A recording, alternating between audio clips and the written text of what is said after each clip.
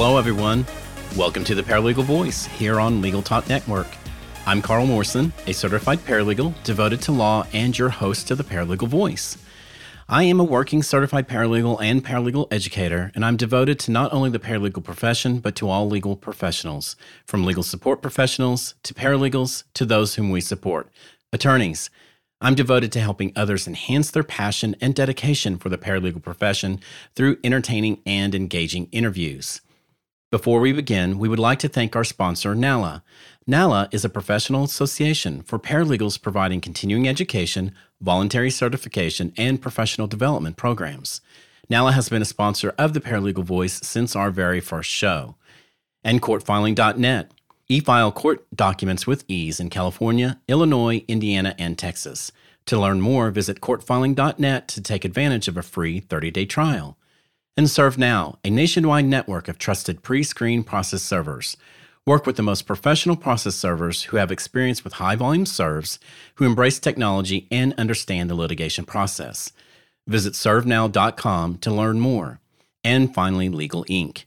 Legal Inc. makes it easy for paralegals to digitally automate tasks like business formations, corporate filings, and registered agent services nationwide.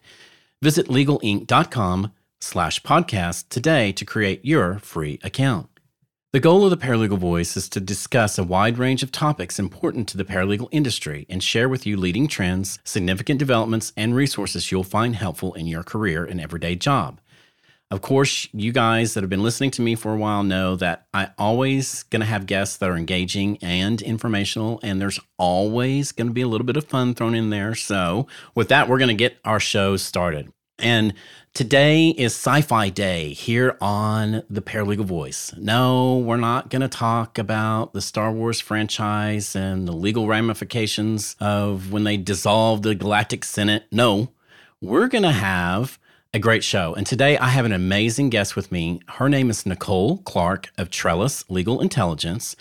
And she and I are going to discuss what I think is really a fascinating subject. I am a nerd, for those that you guys that know me. And it's called, the subject that we're going to be talking about today is called legal intelligence. And basically applying artificial intelligence to things like judicial decisions and opposing counsel and helping, use AI to make those strategic case recommendations and decisions for your client. So with that, welcome, Nicole. Thank you so much, Carl. Great to be here. We're so excited to have you. I'm thrilled about this topic. So I will probably geek out, and I will try not to geek out too much, Nicole. You're in good company. Good. So let's just jump right off into it. So I'd love for you to really first help explain, because some of my listeners are, new into the legal arena and may not have a lot of experience when it comes to artificial intelligence. So I'd like for you to help my listeners understand what exactly artificial intelligence is. Most people think of AI as, Robbie the Robot from Forbidden Planet or Calvin from I, Robot with Will Smith. So in the broadest sense, what is AI when we're talking about that? Absolutely. So AI is, of course, a buzzword that we hear with some regularity. And what it stands for is obviously artificial intelligence. But within that, artificial intelligence is actually a broad concept that includes a variety of different subsets. And so what I'm specifically going to be speaking about today and what we utilize in Trellis is a subset of AI that's called machine learning. And machine learning is really a set of computer algorithms. So think, computer programs, really. And what it tries to do is it tries to mimic human learning by training these algorithms to recognize patterns. And the idea behind the algorithm or the program is that similar to a human, you can actually train a computer to recognize and then classify specific patterns. And so that's really what machine learning is in the broadest sense.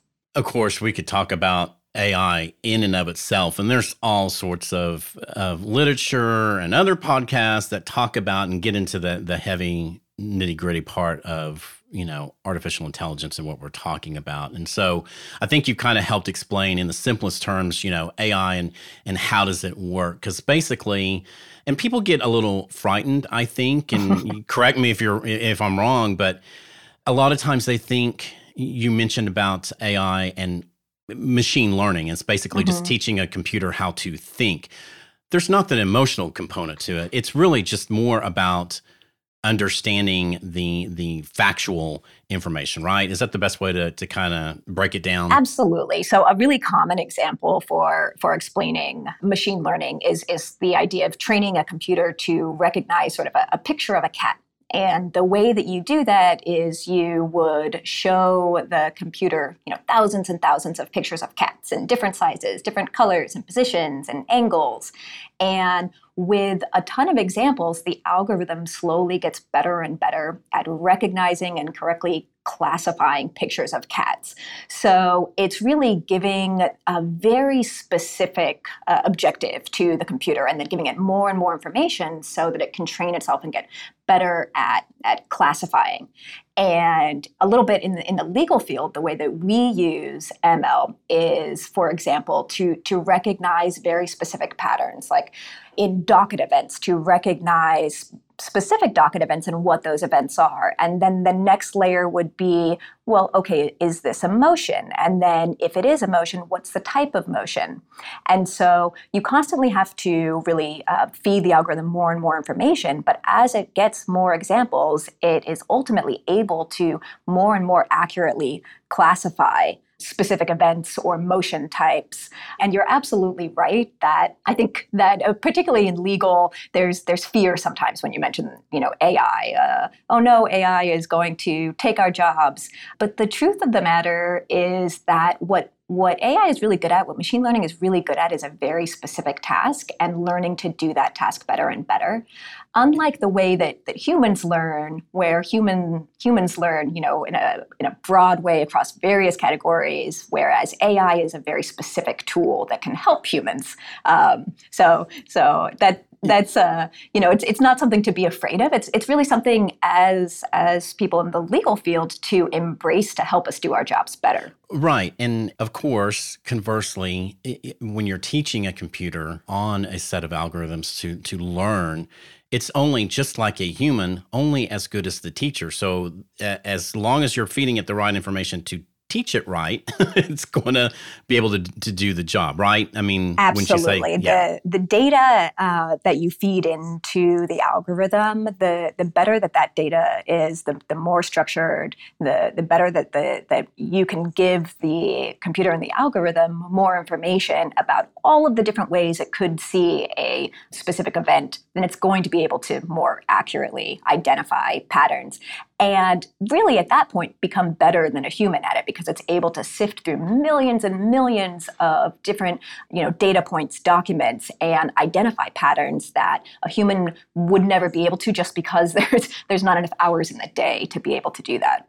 Physically, it's impossible for a human to do what the machine is doing because it's exactly. But what AI can't do is really advocate for your client, is care about your client's needs and make ethical decisions and litigate your case.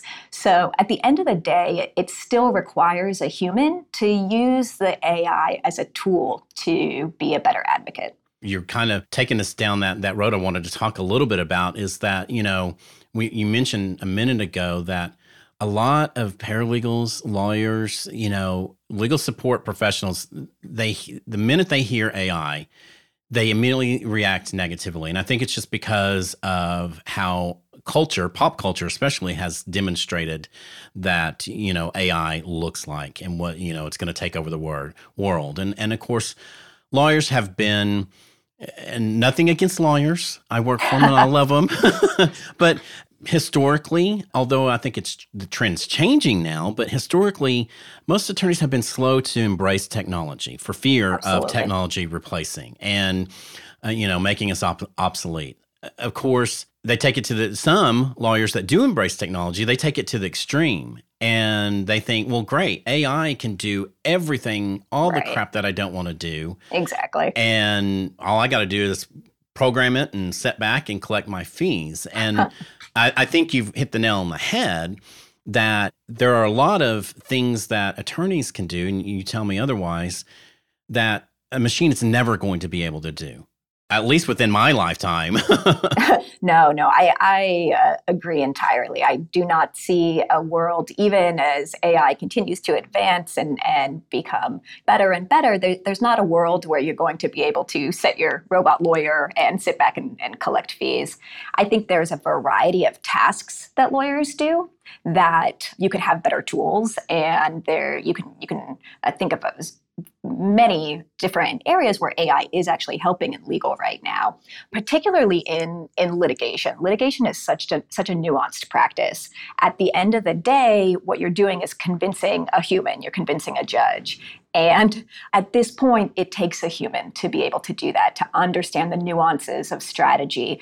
But that human can take in better information, can see patterns, can have information surfaced to help the human better advocate. But I don't see a world where you're going to have an AI litigator running your case for you.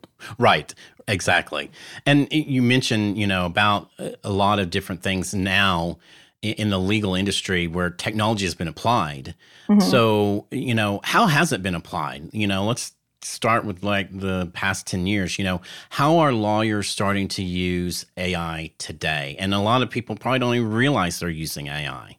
I think that's very true. I think that the best products that incorporate AI are the ones where it's incredibly intuitive and you have no idea that AI is working behind the scenes to help you. So an example that probably many in the legal industry would recognize is, the Westlaw Next. So we came from the original where you had very sophisticated Boolean searches, and then we moved more towards a Google type natural language searching, which made it much easier and basically to surface the information that's going to be the most relevant for you. And so that's similar to Trellis in that what we do is, of course, there's AI running behind the scenes, but all that you see as the user is that you were looking up a specific legal issue and it got you the most relevant results at the top to save you time. So that's one way that AI is being used in search. But in the industry generally, there's a variety of ways. So you can look to AI-powered timekeeping is one that people might not recognize. It's sort of running in the background, keeping track of your tasks. There's AI in a variety of e-discovery platforms that make it easier to ultimately sift through too much information, right? So much information that a human couldn't do it, and be able to surface what's important to the human so that the human can make those strategic decisions. It's funny that you mentioned e-discovery. I'm a big e-discovery nerd, and I've been a litigation paralegal for 25 plus years, and I have seen the advent of e-discovery and the advent of AI, especially within the past 5 to 10 years of learning, teaching the machine, giving it a small subset to teach it, this is what you need to look for, computer A, to go find, in a terabyte of data, the information that otherwise it would take an army of reviewers and months to review, and millions of dollars, millions, exactly that, and that's a great point that you brought up about the cost. That technology has helped on some of the costs, whereas before you would be spending a ton of money to do what the machine is now doing for you. Is that replacing our job? I don't think so. I think it's helping. Exactly. Ultimately, anything that gets a better outcome for the client is going to be better for the industry generally. So even if the specific firm doesn't make as much on that one discrete task, well, now they've got a client that's happier, that is more likely to come back, that's more likely to refer services. So really anything that ultimately benefits the client, and of course being able to do your work faster, better, and more efficiently is going to be a benefit for the client, is ultimately good for the industry as a whole. To me, and I always tell paralegal students, this is kind of how I always teach them, that the attorneys are the doctor or doctors of the law. They're there to treat the patient, i.e. the client, and the paralegals are more of the nurse, and they are there to help triage and treat the patient based on how the client, based on how the attorney, strategizes. And it's just like in the medical field, there are a lot of, opening up and a lot of new technology out there that's only there to help the patients, not replacing doctors and nurses. 100%. And it's the same in our industry. That's actually such a great analogy because, you think about the doctor. The doctor at the end of the day still has to provide the services, but what AI can do is help the doctor by sifting through thousands of prior cases with, similar symptoms and similar patterns, and being able to surface to the doctor, what in that variety of patterns were the, medical issues, so that the doctor can more easily provide the best care to the client. Yeah, exactly right. So how are you, or what are you seeing in how law firms are responding to AI? What are you seeing? So we're actually really seeing firms begin to embrace AI. You mentioned, and it's absolutely right, that lawyers are historically tech resistant, if you will. There's an idea that you've made it this far with your trusty yellow pad, and there's, why change something that's working? But what's happening is that litigation analytics, for instance, are becoming available. And this is information that can help to surface patterns on judges and opposing counsel and outcomes for certain case types. And the industry as a whole is beginning to recognize that there are really important use cases for litigation analytics that can help firms make better decisions.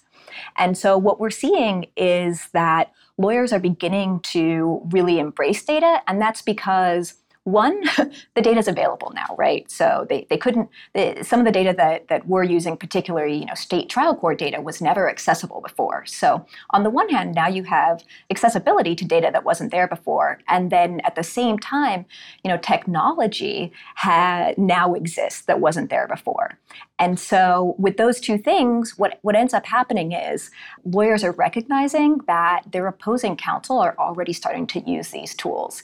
And the industry as a whole knows that what you really can't have is asymmetrical access to data. And so when your opposing counsel is using specific information to analyze a judge or analyze specific motions, then really you need to be able to see it too. And so firms in general are recognizing that in order to compete, in order to be efficient and be able to get better results for their client and really compete with other firms out there, they also have to embrace technology if they're going to really move their firm forward. You called it tech resistant, and it reminded me, I had written an article for Facts and Findings, and it was called Attorneys and Technophobia. I called attorneys being technophobic. They were afraid of technology. And so I like tech resistant. That's also a good one too. I'm going to have to use that one. No, it's absolutely true. And there definitely is, a legacy of lawyers being a bit tech resistant. I actually think that one of the interesting things with the coronavirus is that it's really sort of forcing lawyers to interact with technology in a way that they haven't really had to in the past. And that this is and will really change the industry to be more to embrace technology more, as they see that it's not something to fear. It's something that can help your practice, that can help you do a better job and advocate better. And so I actually think we're in a very interesting time right now to help the industry forward altogether. I am so glad that I'm not the only one. I have been singing on the top of my condo since we, were forced into a working remote situation, that people need to realize in the legal industry, you are witnessing almost a very seismic shift, I Absolutely. think, and how the legal industry has had to forcibly embrace a lot of things that they wouldn't necessarily have used before, especially Zoom and all sorts of different things. So yeah, we're witnessing, we're in the midst of a totally a new shift and beginning. And it's a very exciting period, I think, in my personal opinion. So I couldn't agree more. I think it's definitely exciting. And I think this is going to have an impact going forward as lawyers recognize tools that they can use that on an everyday basis can actually help them do a better job. And I think that as we continue to move forward, that the standard of care will actually shift. where, you would have flown out of state to take that deposition in the past. Now, if it's going to be cheaper for your client and you're still able to get the same results, you can depose someone remotely.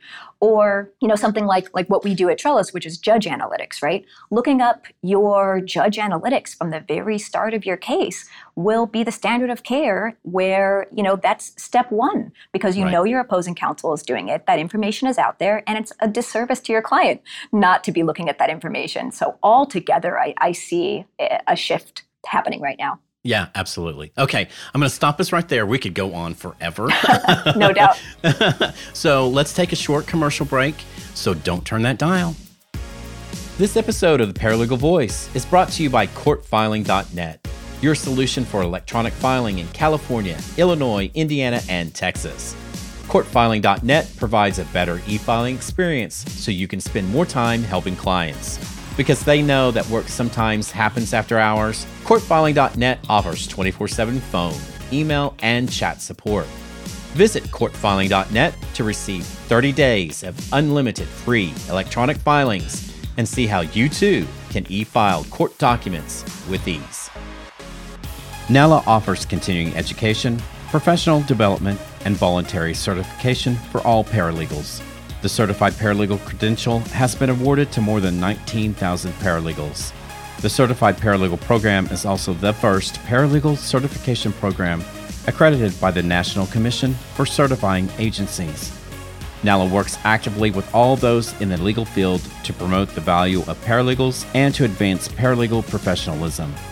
Learn more about NALA at www.nala.org.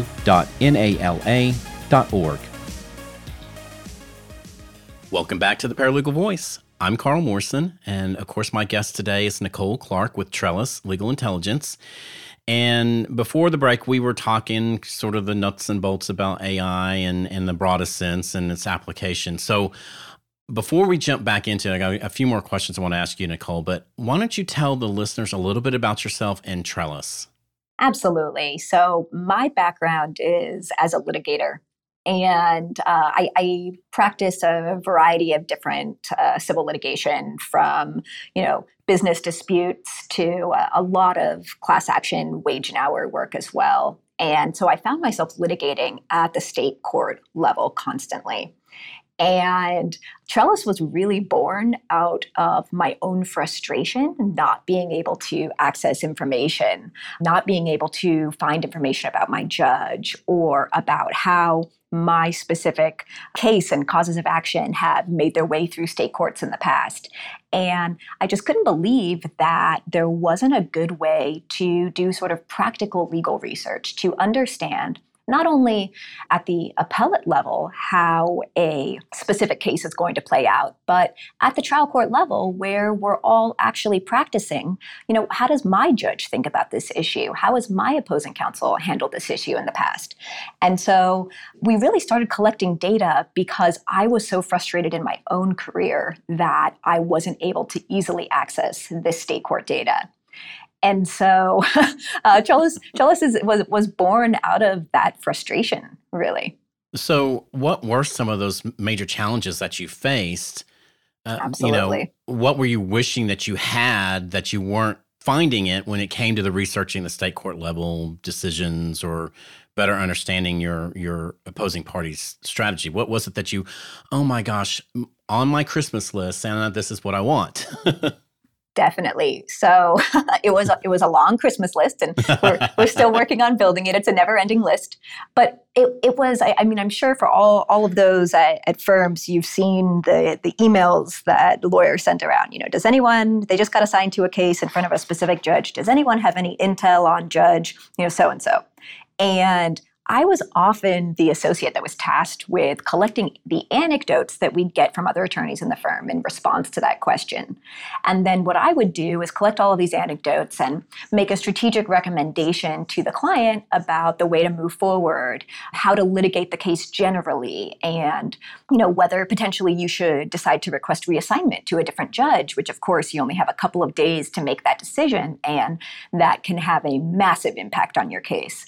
And so my own wish list was, we're appearing before these judges at the state trial court level. There is data that's being released on how these judges rule, and no one was aggregating or collecting that data. And really, my initial wish list was, I want to be able to search and see the way my judge has ruled on specific issues before.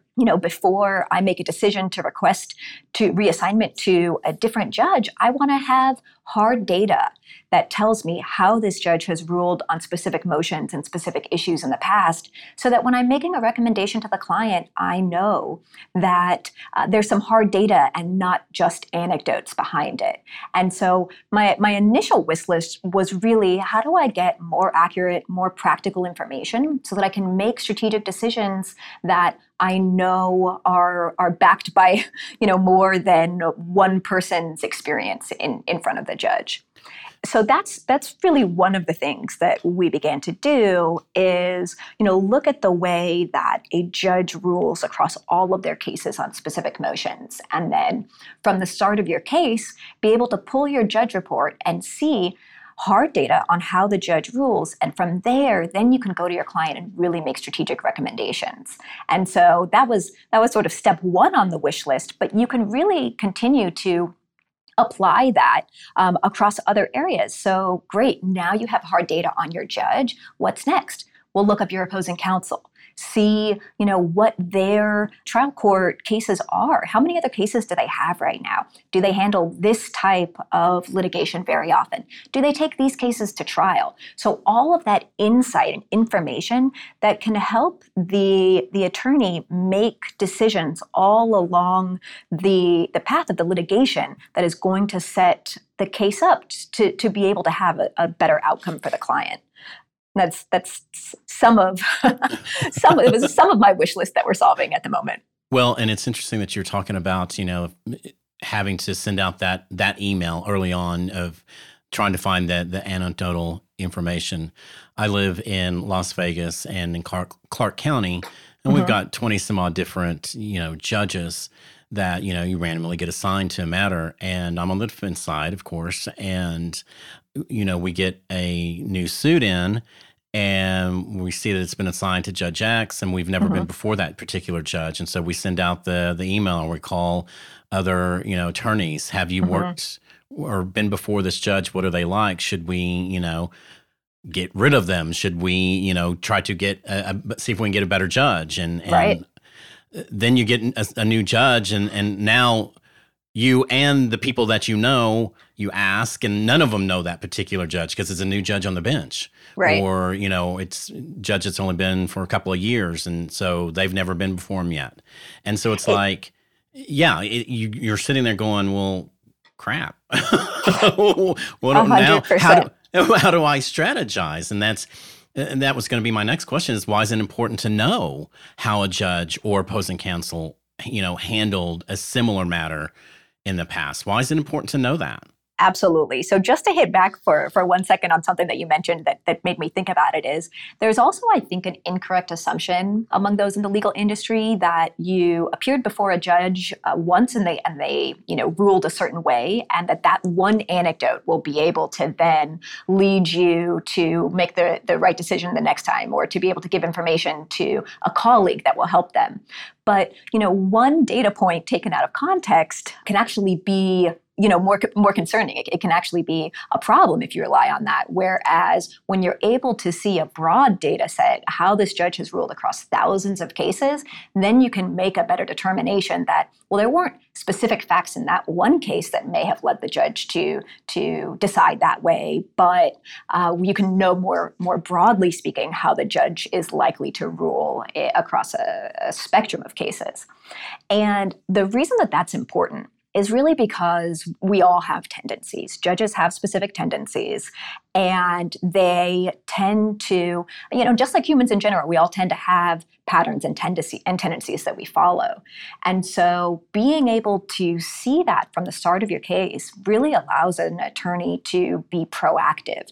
It allows them to, look up a ruling by their judge on a specific issue, and then write their motion to that judge using the case law that that judge thinks is persuasive, being able to organize their analysis in the way that that judge thinks about the legal issue and really understand that. And so you can be incredibly tailored and specific when you have information, from the very start of your case. So you're able to take that information in when you're drafting motions and make them tailored and targeted, or when you're deciding which motions to bring. Is this a good MSJ case? You can't make that decision in a vacuum or with one piece of data. You really need to see across the board. And so, of course, that same assumption that judges tend to follow patterns and tendencies, well, just like other humans, opposing counsel does the same. And so they likely have tendencies in the way that they litigate specific cases. And again, when you have that information from the start of your case, that allows you to make better decisions. And really, the whole goal of Sholos is to surface information to make the law accessible so that everyone can really make the right decision. And in order to make the right decision, it requires that you have the right data surfaced to you so that you can. Well, and that's, interesting because talking about opposing counsel and understanding, and it's the same with the judges as well. You look at and think, okay, well, I have this anecdotal story about this judge or this opposing counsel, or I know this judge is quote unquote pro plaintiff from the defense side, and you're going, okay, but that's all I know. Yeah, hearing what you're saying and understanding that, applying the AI to a series of data, because I love data. I'm a nerd when it comes to data, and being able to, especially as a senior paralegal and working for, whether it be your managing partner or general counsel, whatever the case may be, I would love to be able to pull that data and say, hey, Attorney X, look at this is how they've been ruling on these particular type of motions. I know we're planning on filing this particular motion. Look how it is, versus just having a willy-nilly, oh, they're pro-plaintiff, the judge is pro-plaintiff, so they're just going to always rule no matter what we say for the plaintiff. But yeah, Right. hearing what you're saying, that if you can see strategically an analysis that's been done, yeah, oh my, to me, that's just like, oh my gosh, this is fantastic. and I'll tell you, that's the response that we get from our customers generally is this idea that, I think as legal support and as lawyers, we've been trained to think, okay, we look at Court of Appeals data as our source of truth for all information. And being able to actually look at information from the trial court level, to search information, to see trends and analysis at the trial court level, is almost like having a crystal ball where you can look in and see, okay, how have similar cases played out? And by having that information, that's how you can make those strategic decisions. So I love that you're a data nerd, a self-professed data nerd. Many of our clients are super excited to be able to see this data that's just historically been inaccessible. So I have to ask you, and this is the geekiness, but you talked a little bit about, in broadest terms, how AI it works. Taking that knowledge, this is kind of like how the sausage is made. So I'm going to ask this question. How do you apply that AI or that machine learning to researching and understanding? Let's use the judge scenario first. Understanding that judge's, predisposition to rule a certain way or on a certain kind of motion, or, how does that work? How do you apply that? Kind of walk us through just shortly how that works. Sure. So one of the things to understand at the state trial court level, for anyone who has a firm that practices in that area, you'll know what I mean when I say that the data it's not integrated, it's not uniform. There's nowhere, besides Trellis now, where you can search one database and be able to get to records across courts. So, each county really has its own separate court and hosts and maintain their data separately, so that if you wanted to look up, let's say, something on a specific case, you'd have to go to that county court's website, and then you would have to put in the docket number, the case number, and then from there you could pull up, the docket, maybe some case files, depending on the court. But without that docket number, without knowing that case name, you would never be able to even find out where the information lives.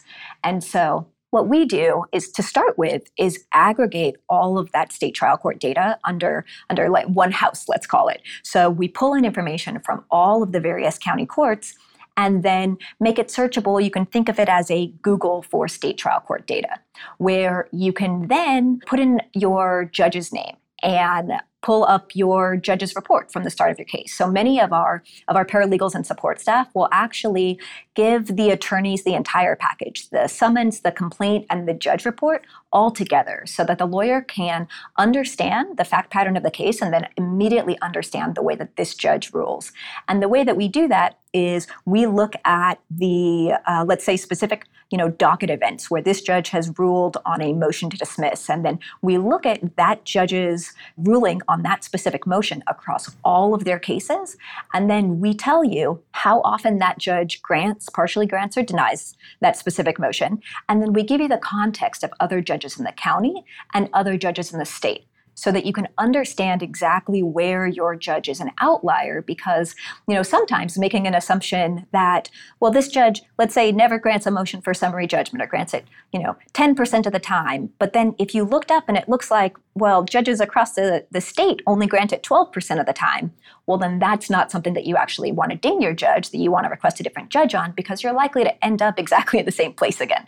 So it's having that kind of information of not just being able to see, a specific example of a judge ruling on one motion, but seeing how they rule on that motion across all of their cases, and then where they fall in relationship to other judges in the county and the state. And then if you back up for a second and say, okay, well, that's the high level of how I do judge research. The granular level would be, I type in my judge's name, and what I do is I start pulling my judge's rulings on specific motions. And then from there, I can search my judge's rulings on specific case types, and then a layer deeper on specific motions, and then a layer deeper on very specific legal issues, so that you can see exactly how your judge thinks about specific legal issues. And really, I argue that if you have case dispositive issues, you need to be understanding that from the start of your case and really planning your legal strategy around that, because it's information that's out there, and it's really, really, our duty to best represent, to best advocate for clients, to have the information on how the judge rules, both, from a high level on specific motions and specific cases overall, and then from a granular level on my legal issue, on my cause of action. How has my judge ruled in the past? And from there, you're able to really come up with a plan and strategy. Just gives me chills. I get all geeky about it. To me, it's phenomenal. And so besides doing, having and applying the machine knowledge and learning to doing something like this, where do you see other areas of our industry? Where do you foresee AI assisting litigators and non-litigators alike? Being able to provide those better services? So I actually think legal is one of the best use cases for AI, because here you have an industry with just massive amounts of data, and it's data that's difficult and complex to go through, that would be very, very difficult for a human to, if not impossible, for a human to be able to go through and classify and identify patterns. And so anywhere where you have an industry that's extremely data heavy, AI is going to be able to help surface information. And so I see that continuing. I think we've already seen a revolution in the way that, discovery and e-discovery is being done. And that's just going to continue to get better and better and get better tools, so that, the highest expense and the worst part of the case won't have to be the discovery portion anymore. And right. Then similar to, the next worst part of legal is, of course, tracking your time. And AI can be incredibly helpful there in running in the background, as you're working in specific documents. It can be sort of watching and can note to you at the end of the day, this is where we saw all of your activity. And really, litigation analytics, though, I think will be something that will have just a massive impact on the way that lawyers litigate, because that's something now that, instead of making academic recommendations to your client about the way you think that the case should be handled based on, Court of Appeals rulings and judges, now you can make those recommendations based on the data from the court system that you're actually litigating in. And that will help lawyers overall to be more efficient and to make better decisions, which are going to have a better impact for the client. So, I see AI as being helpful really in the broadest sense, almost across a variety. Contract automation, there's another one where AI can be incredibly helpful in recognizing patterns and specific clauses that are often used in this type of contract that were left out in this one. So anywhere where there is a need to recognize patterns and tendencies, AI is going to be really, really useful for. And that's what is really exciting about our industry is being able to be on the forefront of being able to incorporate and utilize technology, not just for our own benefits, but ultimately for the client. And that's the big thing is the patient, as like I called it earlier. Our client is our patient, and that's who we have to take care of. So exactly. Well, it looks like we're running out of time, and you and I could definitely keep going on and on and on and on. Probably have a 3-hour conversation about this. Oh, absolutely. So I always have to have a fun and final question for my guests, and you're not any different, so you don't get away from it. So I have to ask you, in light of the COVID-19 pandemic and most locations, they're starting to ease up on the restrictions, what's the one fun thing that you've missed since you've been having to stay at home and since those stay-at-home orders were implemented? And what are you going to do once you're no longer under the lockdown? Well, the hard thing is picking one thing, I think. There's so many things. And we're actually out of Los Angeles, which has had a very, very aggressive shutdown. Specifically for me, I have a 6-year-old. And for all of those with parents of younger children out there, how difficult this has been really. And so I think there's 2 things. One, just go to the park. It's really the basics that you don't recognize, how big of an impact it had on your life and how much it was helpful to you and your child. And then the other thing, which actually we just got announced we're opening back up yesterday, are the beaches. So it's really just being out in nature. And if anything, I think that as we return and reemerge out of this, I think there's a greater level of just where we recognize what we enjoyed so much. We can appreciate it more than we ever have before. So I'm getting out there into nature is my first order of business.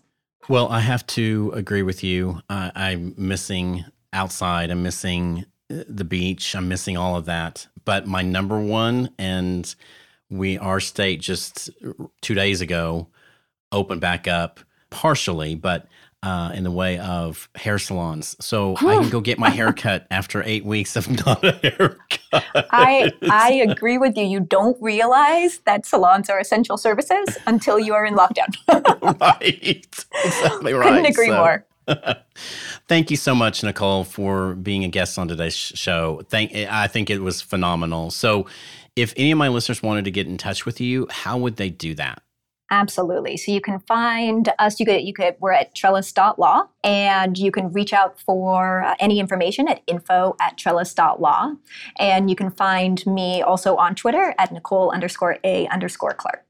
Fantastic. Well, thank you, Nicole. And that is all the time we have for today's podcast. So be sure and tune in to next month's episode and stay tuned for something new in the way I'm doing on the ending segment of my show. So you definitely don't want to turn off. So stay tuned. We'll be right back. Looking for a process server you can trust? ServeNow.com is a nationwide network of local pre-screened process servers. ServeNow works with the most professional process servers in the industry, connecting your firm with process servers who embrace technology, have experience with high-volume serves, and understand the litigation process and rules of properly effectuating service. Find a pre-screened process server today. Visit www.servenow.com. Today's episode is brought to you by Legal Inc. Legal Inc. is empowering paralegals to embrace their inner legal rock star by automating the everyday tasks that hold them back. Through their free dashboard solution, paralegals can quickly and easily automate services like business formations, corporate filings, registered agent services, and more. Visit legalinc.com to create a free account and check out legalinc.com/podcast for a chance to win Legal Rockstar swag. Welcome back. So before the break, I said I wanted to do something different. So I did. I wanted to try something on the show this time around. And I'll tell you a little bit about how it kind of came about.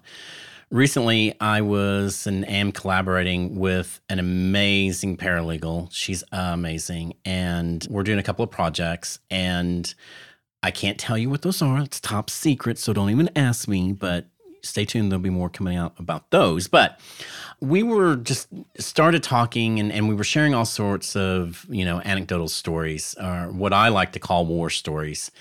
And it hit me just how many real life practical stories I have over the 25 plus years of experience. And maybe you would like to hear some of those and how you can apply what I've learned from my own personal stories, war stories, in your own professional life. So, but don't worry, if you're looking for your favorite segment, the listener's voice, I'm not getting rid of the listener's voice. Trust me. I just wanted to do something a little different this time around. So let me know if you like this segment after we do it. But I'm calling it Practical Paralegal War Stories. So send me an email, of course, devotedtolaw@gmail.com. And if you have any questions, of course, for the listener's voice, send those to me. We're going to make, those. Well, that'll happen in the next show that I do. And, always send me an email. Make your voice, the listener's voice, known and heard. And again, the email is devotedtolaw@gmail.com. That's DEVOTED, the number 2, LAW@gmail.com. So today on Practical Paralegal War Stories, I feel like I should have like an intro music to go along with this. But I wanted to share with you a situation and stressing the importance of being a team player. Many years ago, I worked with a well-known, highly respected trial lawyer. She practiced across the country, federal level as well as state level. And she is one of the most amazing trial lawyers I've ever worked with and worked for. And she relied heavily on me day in and day out, in and out of the courtroom. And one particular scenario that happened that she relied on me was we were doing a major products case, and our expert was flying in out of town, and there had been some bad weather that had delayed him missing his flight, missing his connecting flight, and he got in late the night before a evidentiary hearing that he was going to have to testify at for us. And he got in town enough time to go to Dillard's to buy a new suit and a change of underwear, as his luggage didn't make it with him. And so that next morning, the morning of the hearing, I come to work, 7:30, and I'm greeted by this particular attorney that I worked for. And she said, "Carl, I need you to go to the airport to pick up Expert X's suitcase." And I'm like, "What?" Okay. "You need me to do that?" "Absolutely." And she said, "Unfortunately, he doesn't have his claim ticket. So you just need to figure out how you're going to get the suitcase, because he has to have that suitcase. And we're going on to the hearing." "Yes, ma'am. Absolutely. I will do it." And so I get in my car and I head to the airport, and I'm thinking, how am I going to get this man's suitcase? I don't have a claim ticket. I can't pretend I'm him. How am I going to do this? So I show up at the airport, go to where the luggage is at for this particular airline, and tell them I'm there to pick up suitcase, name of John Doe. And the claim attendant said, okay, hang on for a second. And he goes back to pull the suitcase. And he was taking a very long time to come out. And I'm starting to panic because I'm thinking, he didn't ask me for a claim ticket. However, I sort of pretended I was him by just saying, I'm here to pick up suitcase John Doe. And I'm worried now at this point, thinking, oh God, airport security he's probably called them. I'm probably going to get arrested. What am I going to do? Thinking all the worst. And he comes out and he's got this suitcase and he says, is this the suitcase? And I'm like, yep, that's it. Although I don't know what the man's suitcase, all the expert told me was that it was a Toomey suitcase. And I'm like, okay, that's Toomey. That's got to be it. Yep, that's it. Walking out of the airport with this man's suitcase, and as soon as I got out of the claim attendant's view, I looked and yeah, sure enough, it was. And had the suitcase, brought it back to the office.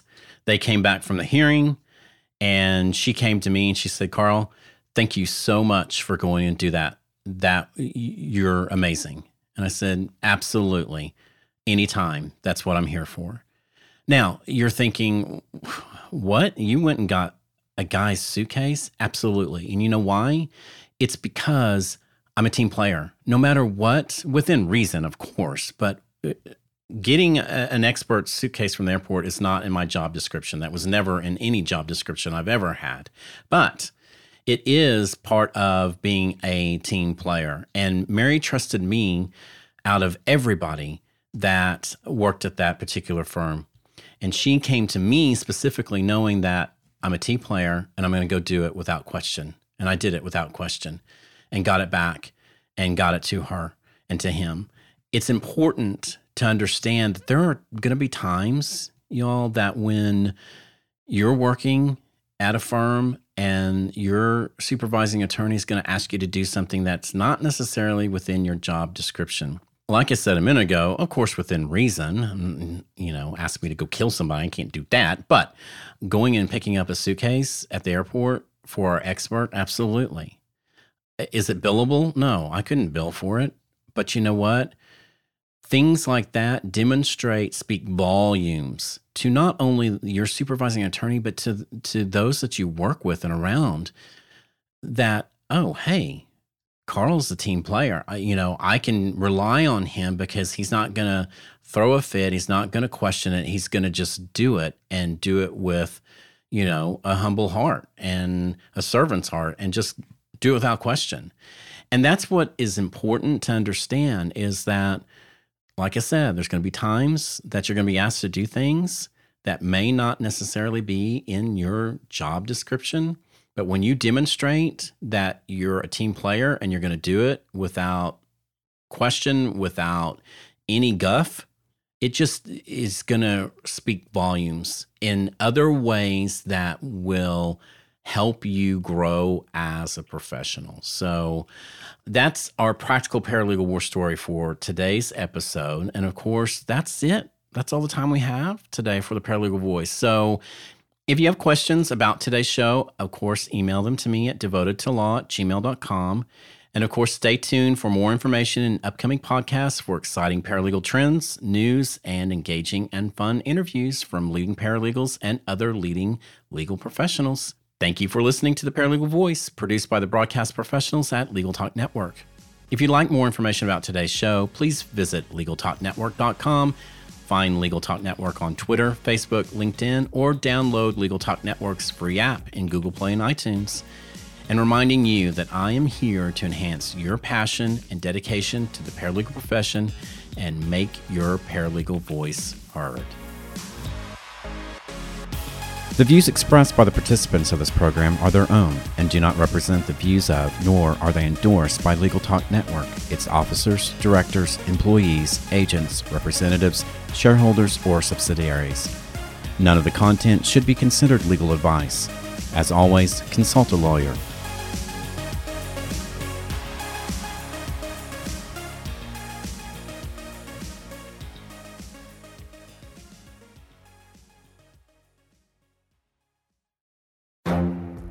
The Lunch Hour Legal Marketing Podcast, your resource for the tips and tactical advice you need to grow your business. Plus, keep up with the news and commentary you crave to stay one step ahead. It's hosted by me, Guy Sakalakis. And me, Conrad Som. Every other week, we break down the issues holding back your marketing strategy and talk about the changes you need to be prepared for. Check out the Lunch Hour Legal Marketing Podcast wherever you get your podcasts or on YouTube.